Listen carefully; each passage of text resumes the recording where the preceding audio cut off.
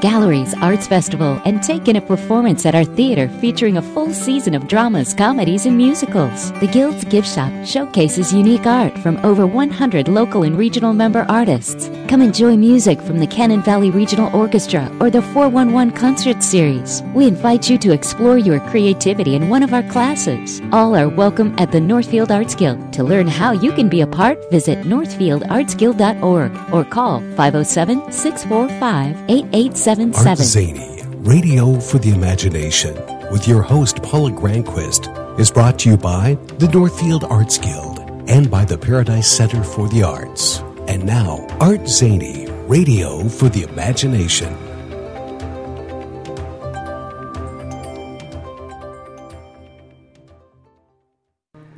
Good morning. This is Paula Granquist, and you're listening to ArtZany Radio for the Imagination. It's another zany morning here on the show. I thank you so much for being a part of the show, for listening to us as we celebrate creating and stories.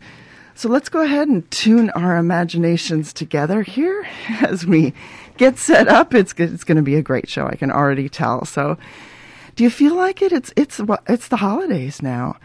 And I really hope that you are able to spend some time connecting with family and friends and enjoying some of your favorite festive fall foods. I wrote that and I said, that's cool. There's 4 F's in there. I liked it.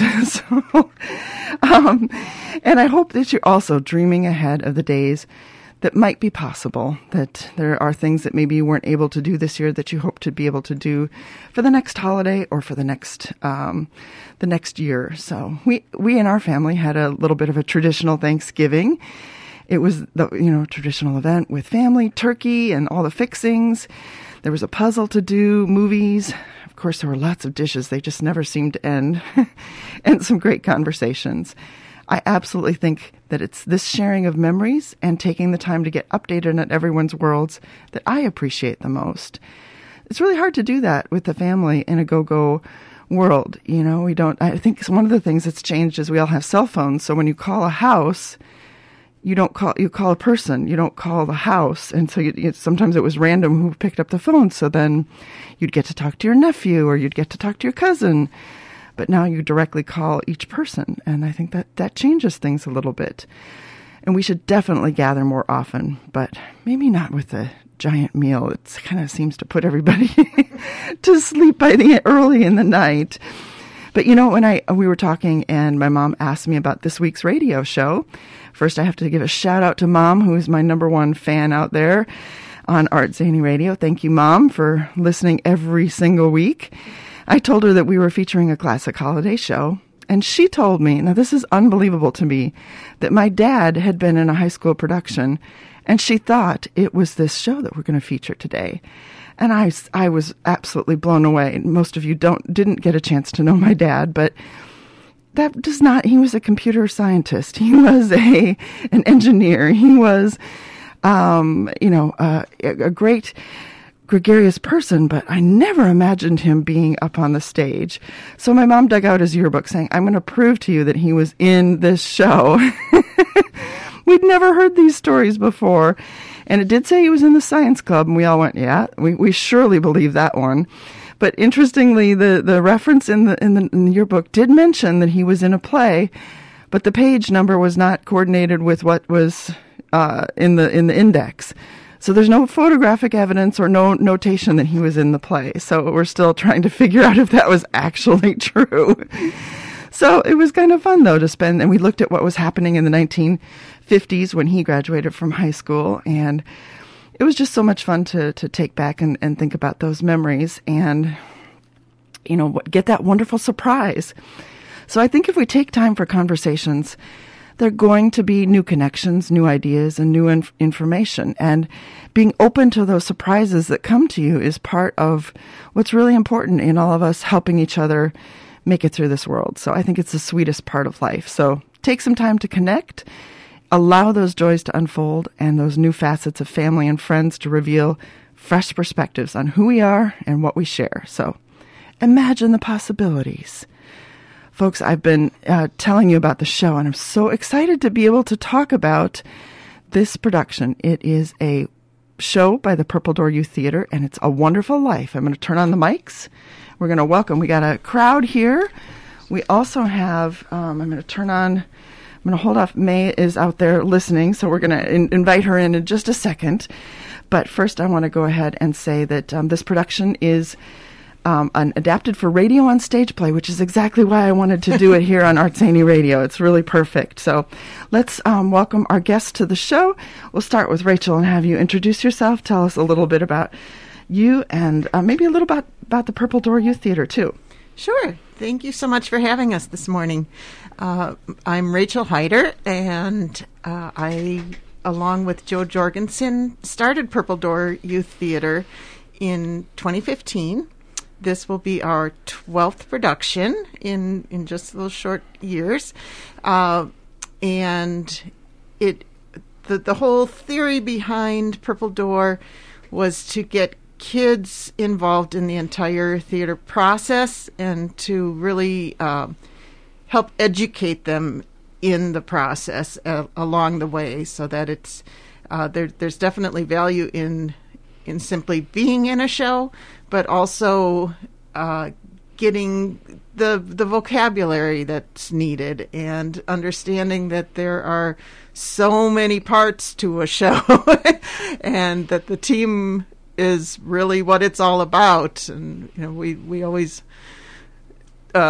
say we're all in this together, and it's a big part of being in the theater. So other than that, I direct adult shows as well here and in Faribault. I'll be doing a few shows coming up in Faribault and did one this last summer. And I thrive on theater, and I just want to share my love of theater with everyone else so that they can love it as much as I do. Yeah, and I mean, I think it is an amazing piece of the experience for especially for kids who can then figure out, I might not be the one who wants to be on stage, but there's a role for me if I want to paint, backdrops or do lights or, help with props. There's a million different avenues for any interest. You bet. I think it's been a great addition to our community. We have a great, vibrant theater community here. So thank you for coming down. I know you've had a busy weekend, and I sure appreciate you being here. Well, thank you so Although much. It's not even the weekend yet, is it? It's one of those time warps that happens with the holidays. Let's jump in and let's hear from Nathan about who you are, a little bit about yourself, where you go to school, and maybe some theater experiences that you've had. I'm Nathan Wolf. I'm a student in Northfield. I'm in 11th grade, and I'm on the technician crew for It's a Wonderful Life. I've done tech for a few other shows at Purple Door. It's been a great experience. I've done a few theater productions as well at my own school at Arcadia, but not too much. I've done mostly technician work. And then aside from that, I enjoy things like music and photography. I enjoy those. I do those in my free time. And yeah, that's... Well, I'm delighted to have you here. Thank you. I think this might be your first time on ArtZany Radio, right? It is, yes, it is. So it's a thrill to have you here. Thank you for being here. It's nice to be here. And let's hear from Maggie. Go ahead and let's tip that down a little bit, yeah. I'm Maggie Muth. I'm a junior at Northfield High School. I'm playing Mary Hatch in the show, and this is just one of the Purple Door shows that I've been in, and I'm really excited to do another one. I've done tech for a couple shows. I've acted in a couple other ones, and in my free time, I really like to read and write, and I play the cello too at school. It's really fun. Oh, wonderful! And you've been in other theater productions, yes? Yeah. I just finished doing tech for the high school musical, The Mystery of Edwin Drood. I saw that. A fantastic show. My goodness, what a great cast and beautiful music. Yeah. And which part of the tech did you do? I was calling cues for it. Oh, so is that backstage? Yeah. Okay, and so you're trying to make sure you're like traffic director? More traffic director for the other techies. Okay. Yeah. Fabulous. There's another part of the show I didn't even, when I think of all the things that have to go on, that was one I hadn't thought of. Yeah. So, Congratulations. Thank you. And let's welcome May into the show. We're going to cross our fingers when I press this button that May is there. Good morning, May. Are you there? Hello. Yes, I'm here. Oh, good. Let's make sure you're real close because you sound a little far away. So. Oh, can you hear me better now? A little bit. If there's a way to get your mic. Is that better? That is much better. Perfect. So tell us about yourself, May, and your connections to theater and some of the things that you like to do and your school experience as well. Well, I go to the Northfield Middle School. I'm in 7th grade. I think this is my 5th Purple Door show. 5 shows. I play the role in this show of the announcer and Uncle Billy. And, I also play the cello. Maggie, I didn't know that you played the cello as well. Well, isn't that great connection? See, we're opening ourselves up to surprises. Yeah. Well, thank you for being here. One thing I wanted to ask everybody is I will admit that I had not seen the show It's a Wonderful Life, the movie, until just this week. It's not a tradition my family grew up with, and of course I was very aware of the film because a lot of people, but I was so surprised how much I enjoyed it and how I found it to be a show that has relevance today too. So I wonder let's start with Maggie. Had you seen the show, and just thinking about the production, was this important to you to be a part of the show because you love the movie, or any traditions your family has around seeing It's a Wonderful Life? Yeah, I have seen the movie. I saw it a very long time ago when I was really little. But my parents are kind of sticklers for just making sure I get introduced to all of their favorite films. And we have this tradition around Christmas time that every year on Christmas Eve, we all sit down as a family and watch a Christmas-themed movie. And so one of the years it was It's a Wonderful Life, and I really liked the movie. I was kind of mad it wasn't black and white, but they can change that now, can't they? Yeah, they could. But I think this year again, we're probably going to watch it on Christmas Eve. Of course, especially since you're in the production. How about let's jump over to May and hear from her. Had you seen the movie before, and what's your connection to the story of It's a Wonderful Life? Well, yeah, I actually just watched part of this movie yesterday for the first time.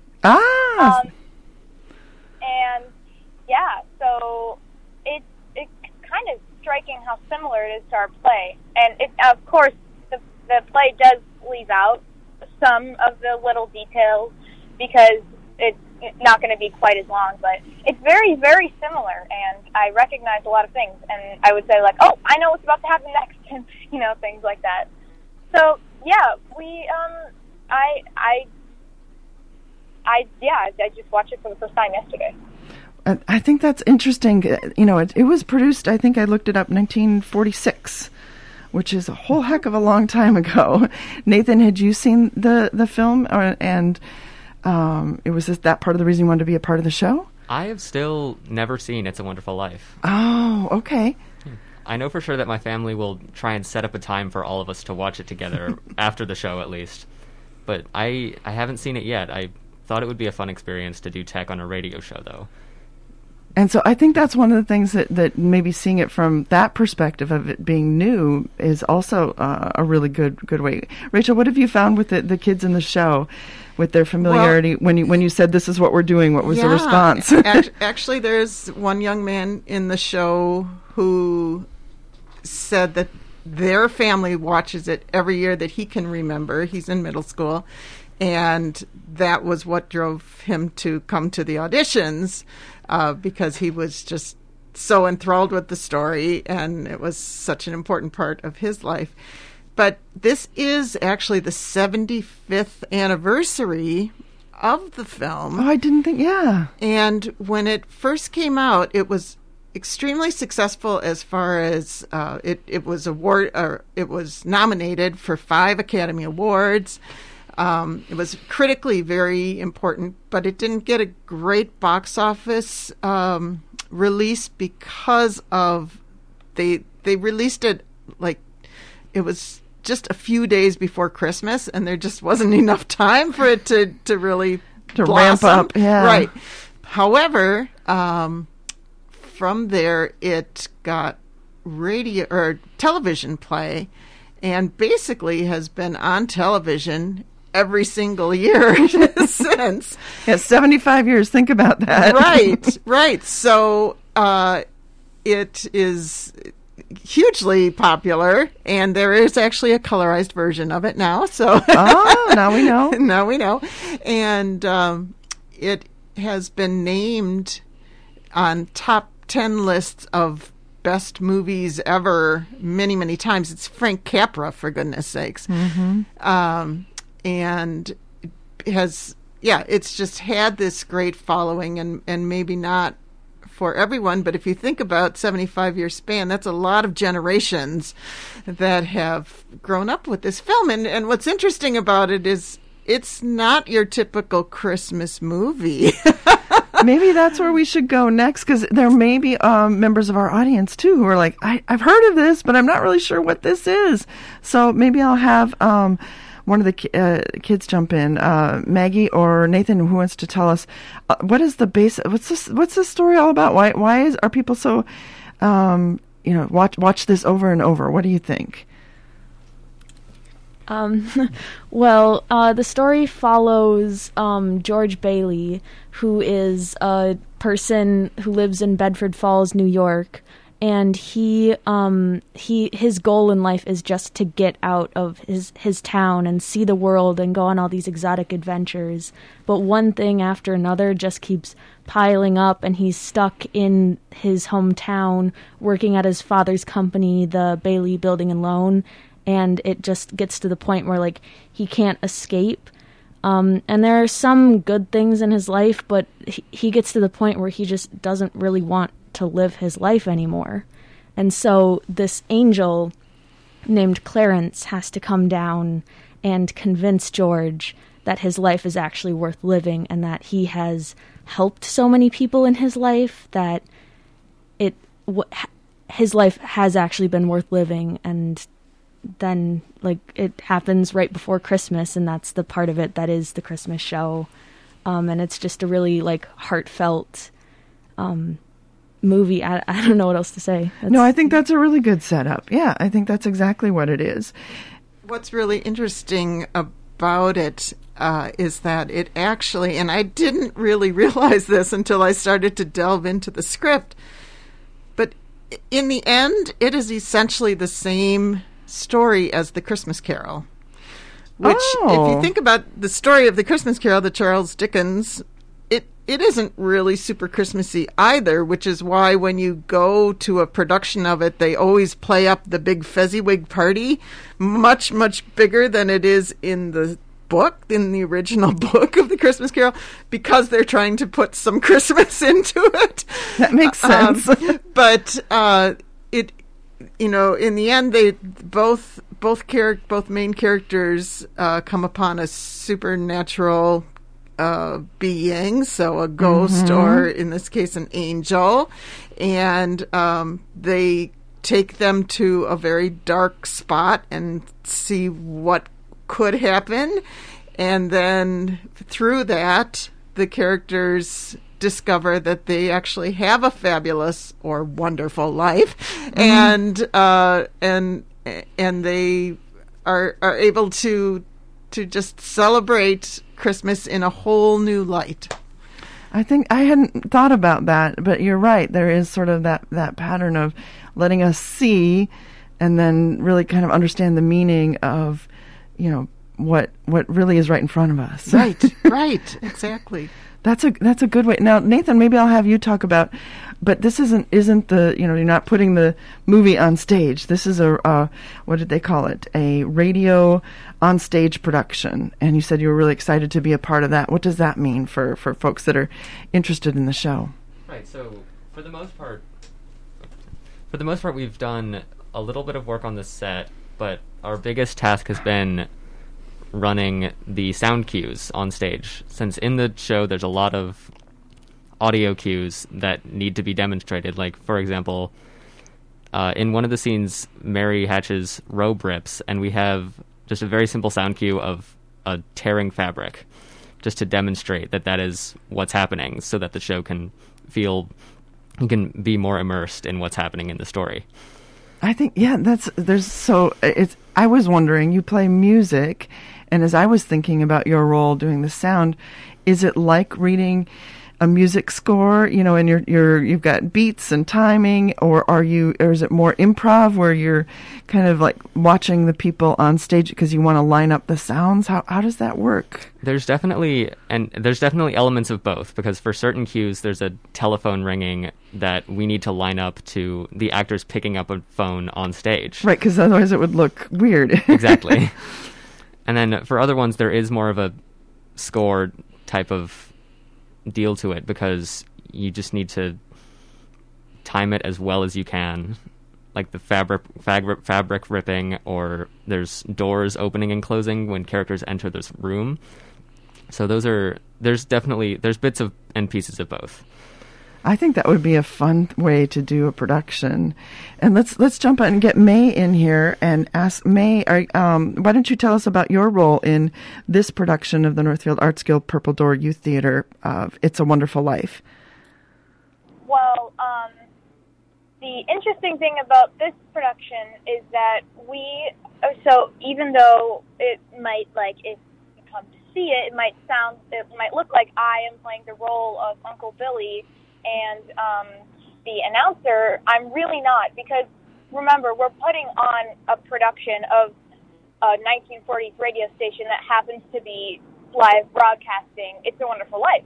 And so really, in reality, I play the role of a woman who works as a radio actress, and she is an actress that plays the roles of Uncle Billy and the announcer. So it's kind of like we're actors playing actors, and so it kind of adds another layer of depth in there. It's very interesting to play. But we kind of get to come up with our own characters a little bit, so that's fun.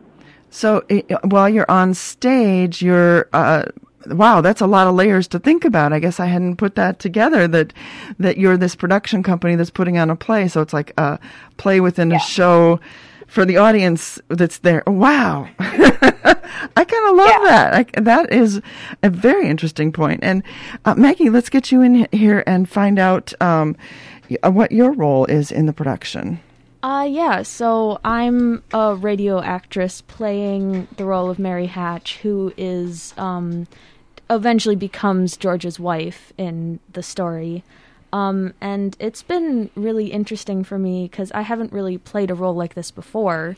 So it's definitely, there's a lot of, I've had to work with Rachel and with the actor playing George Bailey, just about like how we're going to be, like, even in a radio show, like setting up these intimate scenes between the two characters. Mm-hmm. And it's been a really fun side of theater to like do all of these things. And it's been really fun to work with, like, how I'm going to act in a way that I wouldn't usually act.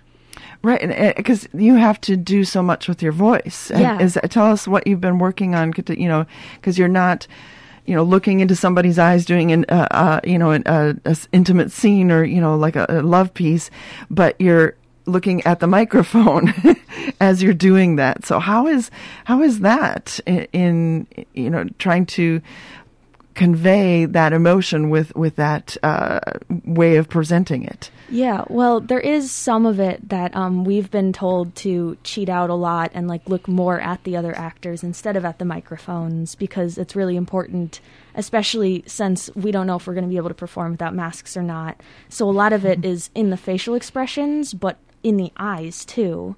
And then there's the part of it that's you change your voice. You can make it more breathy, you can make it like higher or lower, and all of the like different accents you can do. But there's also like the breathiness of it, or just taking more time to breathe, and like in a more intimate scene, like looking at the other character and breathing more heavily, or doing all of these different things to like show that you're in the moment and that you're like taking it all in to really make a scene more touching. Mm-hmm. And that's been really interesting to learn how to do. I can imagine that. So I'm just still wrapping my head around that whole. So that you've got an audience and you've got characters on stage who are playing characters who are doing characters. Some of our students are playing up to 4 different characters. Whoa! So that was one of the very first things we talked about was voice control and how can you make your voice different and also just the whole physicalness that might go along with that. Even though you're standing at a mic, you may still need to slump over or, stick your foot out and be on your chest out or whatever, just to help that entire character come to life, especially when you have 3 or 4. Right, and you need to make the audience believe that you are that character. Right.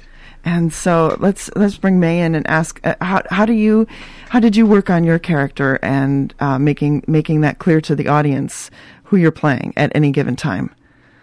Well, if you watch in like 1940s video shows or some old time, or even watch documentary these days, so the announcer sometimes has this like voice that can be like it's a little over, like really putting in, I don't know how to explain it, but like overreacting a little bit and like all this drama. And so there's a lot of like reading milk cartons and just practicing a lot that goes into it, talking like in everyday life.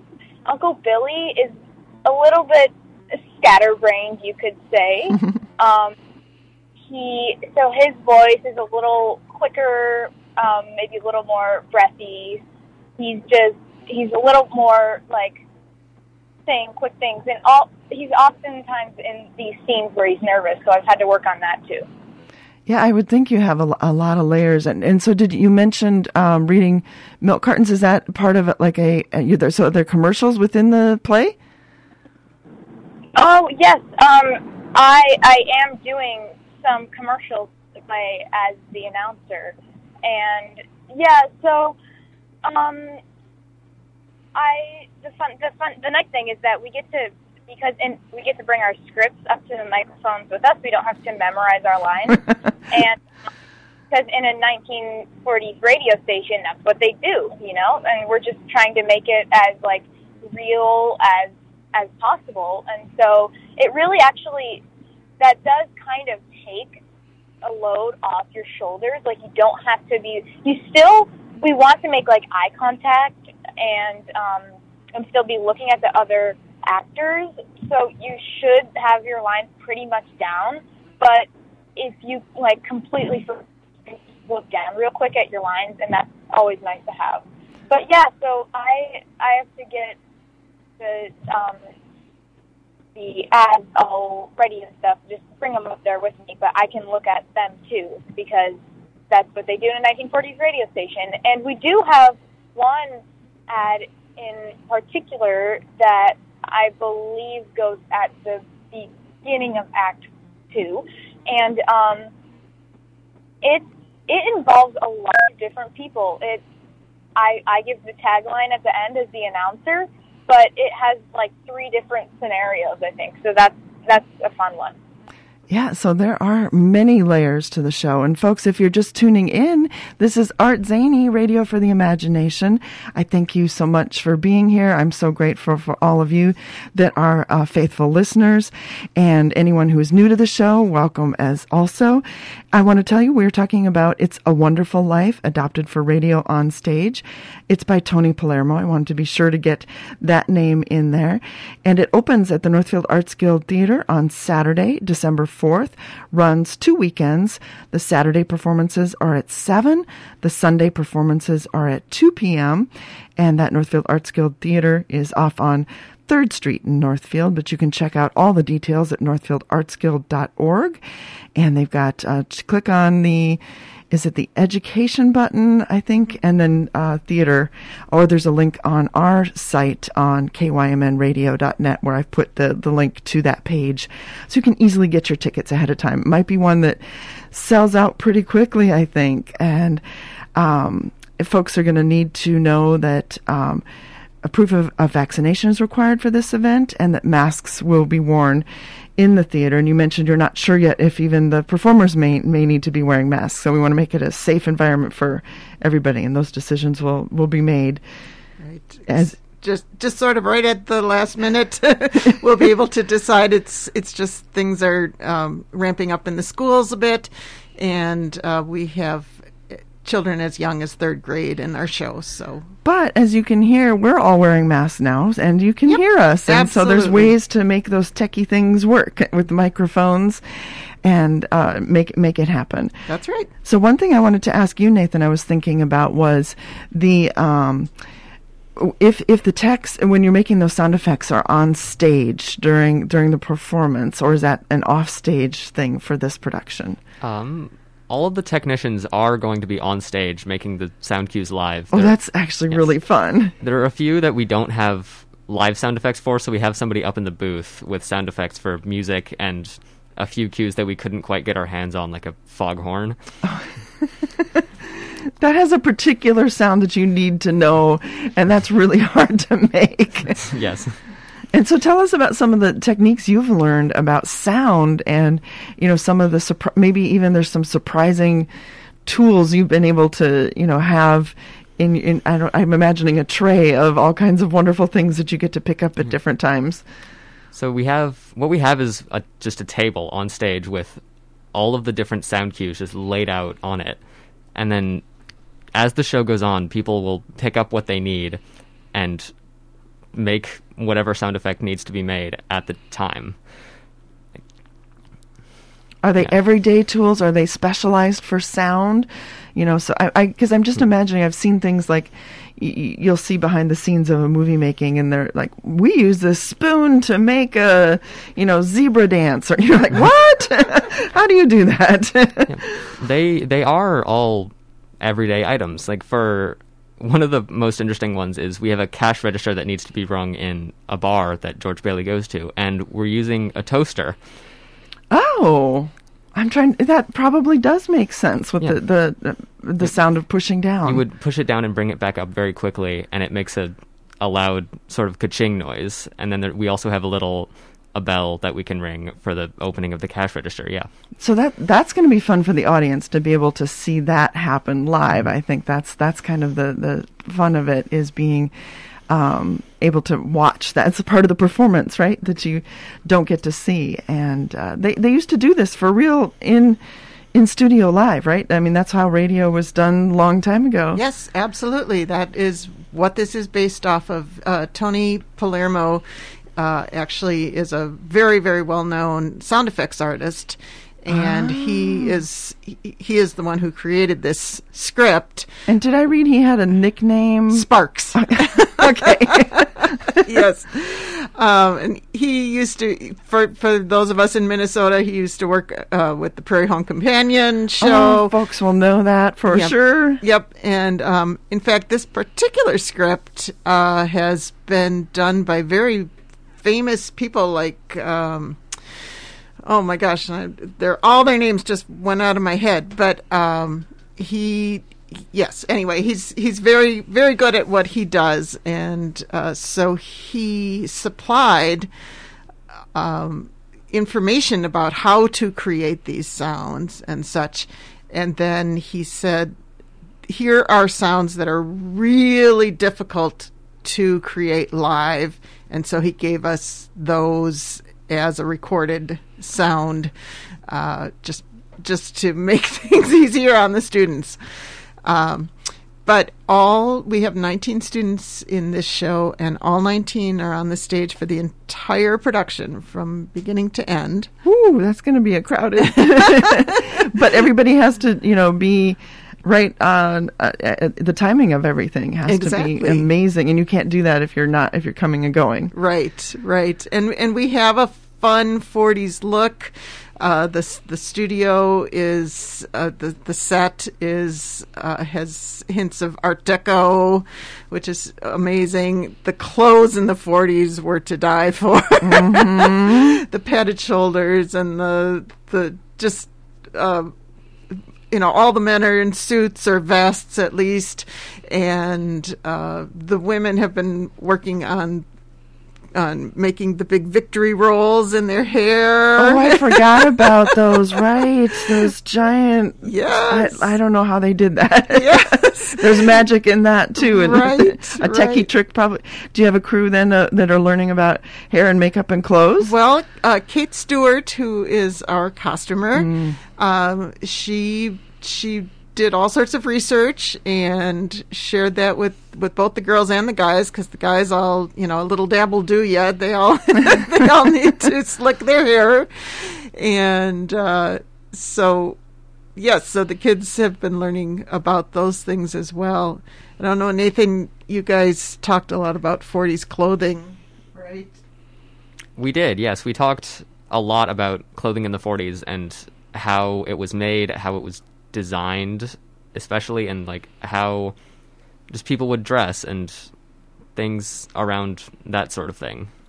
I'm thinking too, because I remember my grandparents, like, they got dressed up when they went anywhere. It was, I'll never forget I'll tell my dad's story because that's where I started the today. But one time my grandparents were visiting and he needed to go to the drugstore to get something, and he just had his slippers on and my grandmother was just horrified that he would wear his slippers.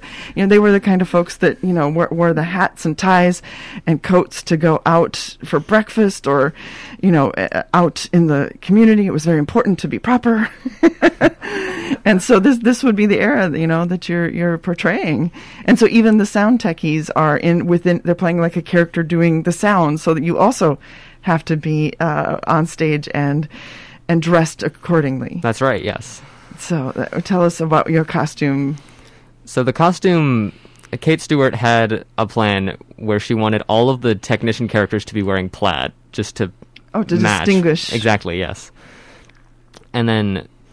That's brilliant. Yeah. None of us speak, but we still have characters, and that needs to be demonstrated. And mainly that's done by just using body language and facial expressions, because there's not a lot of other options. I would imagine it's a challenge, and you guys are learning a lot about being in that moment and being a character too. And Maggie, let's talk about your character and the. She's kind of an iconic character within the story of It's a Wonderful Life, and I felt like the movie sometimes, like she was the heart of it, and just was. Tell us what you've learned about her by portraying her through this radio on stage play. Yeah, she's been a really fun character to play. Like I said before, this is part in theater I haven't gotten to play before, and so it's been really fun to experiment with her. And I've found that she's not only like this soft, caring, person who just happens to be George's wife, but she's also a very strong, independent woman who can speak up against George and does what she wants to do and doesn't always listen or do what she's told. And so there's kind of this duality to her that I think is really fun to experiment with. Mm-hmm. Right. And she, I think she truly believes in her husband, maybe more than he does, but she's also so busy with the kids in the show. And I love how she brings everybody together. And it's a really memorable character. I was thinking too, I should ask, when the audience is there, there's a lot that they're going to need to know to look. So any advice for somebody who's coming about how to set your mind about being an audience member of a show that's happening on stage about a show? Where should we be looking? What should we be looking for? How are you making it clear how the action moves through the story?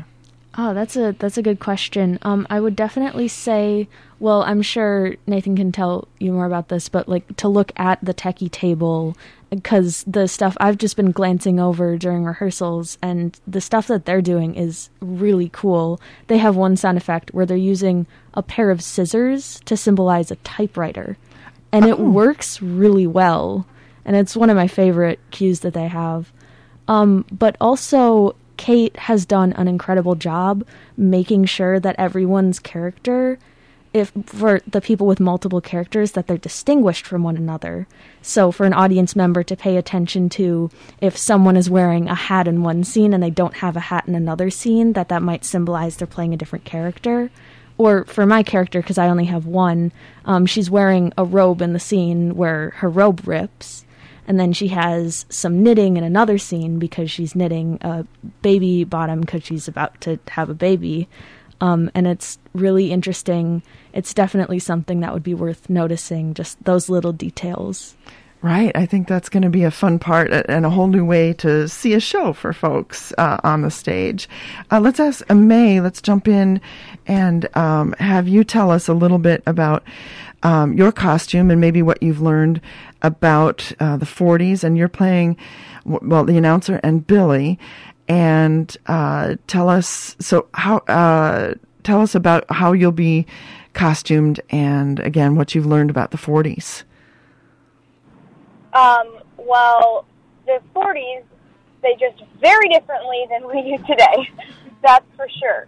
And that was a time when women were starting to experiment a little with, like, wearing things that, like, before would, like, only reserved for men, like trousers and things like that. So, some of the people in our play that are playing women will be, like, probably wearing skirts. Some will be wearing trousers. Actually, I think Kate and Rachel aren't sure which one I'm going to be wearing. I was wondering that. And I'll take this on that. But, yeah, so it's really fun. Aside from the hair, of course, it's very, very hard to do, and I'm not really looking forward to either putting it in or taking it out. But, yeah, so the costumes always have really helped me, like, really get in character. And I feel like it's a very important part of the entire, like, production, because without costumes, it wouldn't be the same at all. So costumes are very important to me. Yeah, I think that's a wonderful thing. This show is taking place on a radio stage, which I'm really excited about, that idea of imagining what radio was like. I know when I was a little kid, I can't believe I'm going to say this, but I'm going to say it. I used to imagine, we'd drive to my grandma's house a lot and listen to the radio in the car on the way, that every time there was new music that they switched out, like it was all live. And so this was when I was a tiny little kid, 3 or 4 years old, thinking, wow, how do they move all those musicians and start up on time? Because I thought everything was live, so you don't know. And so, but doing a live show means you have to have that timing, and I mean, it's gonna broadcast. I know that from this show. No matter what happens, you got to roll with what is presented and make it feel like it's part of the show. So, how have you been? Have you had a chance to go through the show? And maybe I'll start with Maggie of run-throughs, so that you are anticipating all of those things and getting some of those pieces worked out. Yeah, we've definitely, I think our rehearsals are kind of short, so we've only had, I think, one complete run-through of the show. Yeah, it doesn't open until next week, so yeah. that's probably normal in the time frame. Yeah, but it's been really interesting to work with, like, even just line pickup and the transitions in between scenes, because it all has to be so fast. And Rachel said this to us during one of the rehearsals, but just that any dead air on the radio and people change the channel. And so we have to try to, like, figure that out and see how to make sure that, like, we don't have any space in between, like lines in between scenes, all of that to make sure that people stay interested and engaged in the show the whole time. Right. I think that's a really important, it's like this orchestration of how things are going to go. And I guess I'm trying to think of, I've got so many questions, but just a little bit of time. Let's talk about the how this show stays relevant. I guess that's one thing I've been curious about, because it is very unusual. I mean, can you name other movies from the 1940s or other stories? There aren't a lot of them that make it through that test of time. So Nathan, you were someone who hadn't seen it, and so now you've had time to spend with the story. And what do you think it is that makes the story, be interesting and tradition for a lot of people as through the years? Oh gosh, that's a great question. I think part of it is that it's a good feel-good story at the end. Like, it goes through its ups and downs with the characters, but at the end it makes you, it's a feel-good ending. It's a nice story, and then it also can have some connections to modern day with the events of, like, I'm not sure how to explain it. I mean, there is a lot in it. And let me ask Rachel, why was it that you wanted to do this production, and how did you think that it was important to do it at this year? Right, several factors actually. Practically, part of it was the fact that we could be at microphones, and we are in a pandemic. And I thought, if nothing else worked, we could do it actually on the air and not even on the stage, do it through Zoom or something. Who knows? Because we have to plan these things out so far in advance. A, B, C, D, E, and E. Yes. However, it looks like we're, good to go on the stage, which is fantastic. But I do think, reflecting back to your prior question about what to look for, I think it would be wonderful to me to see people in the audience actually close their eyes. I did and wonder. Stop looking and just listen, because that is really what the experience would have been in 1946. Because the play is set in 1946. The movie was set in 1946. Our radio show takes place in 1946, when radio was the thing. Mm-hmm. I mean, it still was. People were really, really still listening. It was accessible to everyone. And, we were just coming out of the war. Life was changing quickly and confusingly. And so all of that. But anyway, I found, I'm just gonna read this short paragraph, because I think it is it just so well encompasses what this show means and why it is still relevant.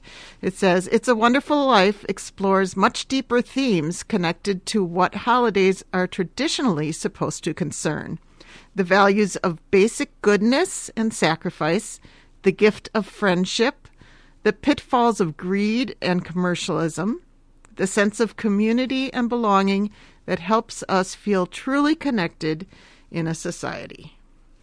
So how much better can you get than that? And we need a lot of that now. We sure do. Yeah, and so I hope you've warned the players, if people are closing their eyes, they're not sleeping. Right. So they don't worry that they've lost us. Exactly.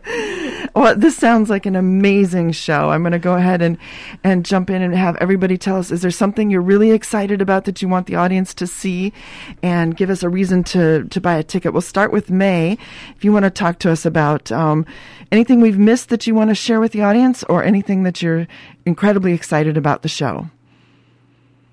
Well, this is my first radio play, and I'm just really excited to see how it turns out. The timing, we're really working on it, and it's getting a lot better. And something that's really fun for me is that we have all of the different, like if you're playing multiple characters, or like if you have a certain thing in a certain scene, we have some like props and little accessories that we can wear, and I'm really excited for that. And I hope that like shows to the audience that it's different. We're playing different characters because it would be kind of weird if like they thought that an announcer was like speaking with George Bailey about business. So like that wouldn't that might confuse people. So yeah, I'm just really excited for that, and the commercials too. I'm very excited to give the commercials because actually there's one commercial from Chic Orthodontics, and we're going to have, actually a friend of mine is going to come up on the stage. She had Chic Orthodontics, like braces and stuff, and now her teeth are like great because of that, and she is going to come up and like flash her teeth and smile while I talk about how beautiful her teeth are because she visited Chic Orthodontics. So I'm very excited to do that one. That does sound like fun. Thank you. So that's a great promo. How about for you, Nathan? What are you excited to share with audiences here at the Northfield Arts Guild Theater? I think from the technician side of things, I think that seeing all the sound cues lined up with the dialogue and the rest of the script will be a very interesting experience, just because people will be able to really fall into the story and try and experience what it would be like in a radio production. Mm-hmm. Yeah, that will be something that will be new. Maybe for some, it'll bring back some memories if you got a grandma and grandpa who are visiting and want to come and see it. For others, it'll be like, wow, radio was like that. So it has those both things. Maggie, what are you most looking forward to? Oh, well, definitely I'm looking forward to, as we start into Tech Week, just combining everything together and getting the lights and, well, we already have the sound effects, but like putting on costumes and makeup and doing hair and stuff, and just seeing this wonderful show finally like come together, and all of these parts just like building up until opening night. And I'm really excited to just be right in the center of all of that. I love being with, thank you for that, Maggie, with everybody who's just about ready to do a play, because you can tell that there's that buildup of, are we going to do it? Of course we're going to do it. It's going to be awesome. But there's still that like, we haven't worked out this part and that part, but it always pulls off. It always happens. So Rachel, I want to mention that the tickets are on sale now. Performances start Saturday, December 4th. And run for 2 weekends, Saturdays at 7, Sundays at 2 p.m. So there's 4 shows. I expect there'll be a lot of interest in this, so folks need to get those tickets early. Anything I've missed or anything you want to add? Well, since May brought up Chic Orthodontics, I'd love to mention our other sponsors, which are Vistendal, Morsch, Dorsey, and Hahn, and also Holden Family Farms. It's really so important that our community embraces theater for young people, and I am truly appreciative of their sponsorships. And also Roger Fetty is giving us a really wonderful deal on vintage microphones. Oh, of course, because they are not like you and I are sitting in front of, or the audience usually see. They're pretty. I think they're kind of. They're beautiful. Yeah, exactly. Actually. They're like pieces of art. yes, they are. So anyway, Fetty Electronics is also helping us out. So many thanks. That's important. It takes a whole team to put together this. Like you mentioned in the beginning, that's what learning about theater is for everyone in the Purple Door Youth Theater. Yes. Folks, this has been an amazing show, and I'm very excited. I thank you so much. I want to especially thank my guests. We have Rachel Haider, who's the director and the founder of Purple Door Youth Theater. Thank you for being here. Thank you. Nathan Wolf, Maggie Muth, and May Bowers. Just a terrific job. I mean, you're all amazing, and I think it's just incredible to be a part of a community that has great theater for all ages, and audiences get to benefit from all of that. So, folks, this is ArtZany Radio for the Imagination. Thank you for being a part of the show, and I truly mean that. I really do enjoy when you let me know that you listen, and tell the people who are in these productions that you heard it on ArtZany Radio. I hope that you add some ArtZany to your life. And of course, in the meantime, until next time, enjoy your imagination. You've been listening to ArtZany, Radio for the Imagination, with your host, Paula Granquist. ArtZany is brought to you each week by the Northfield Arts Guild and by the Paradise Center for the Arts in Faribault.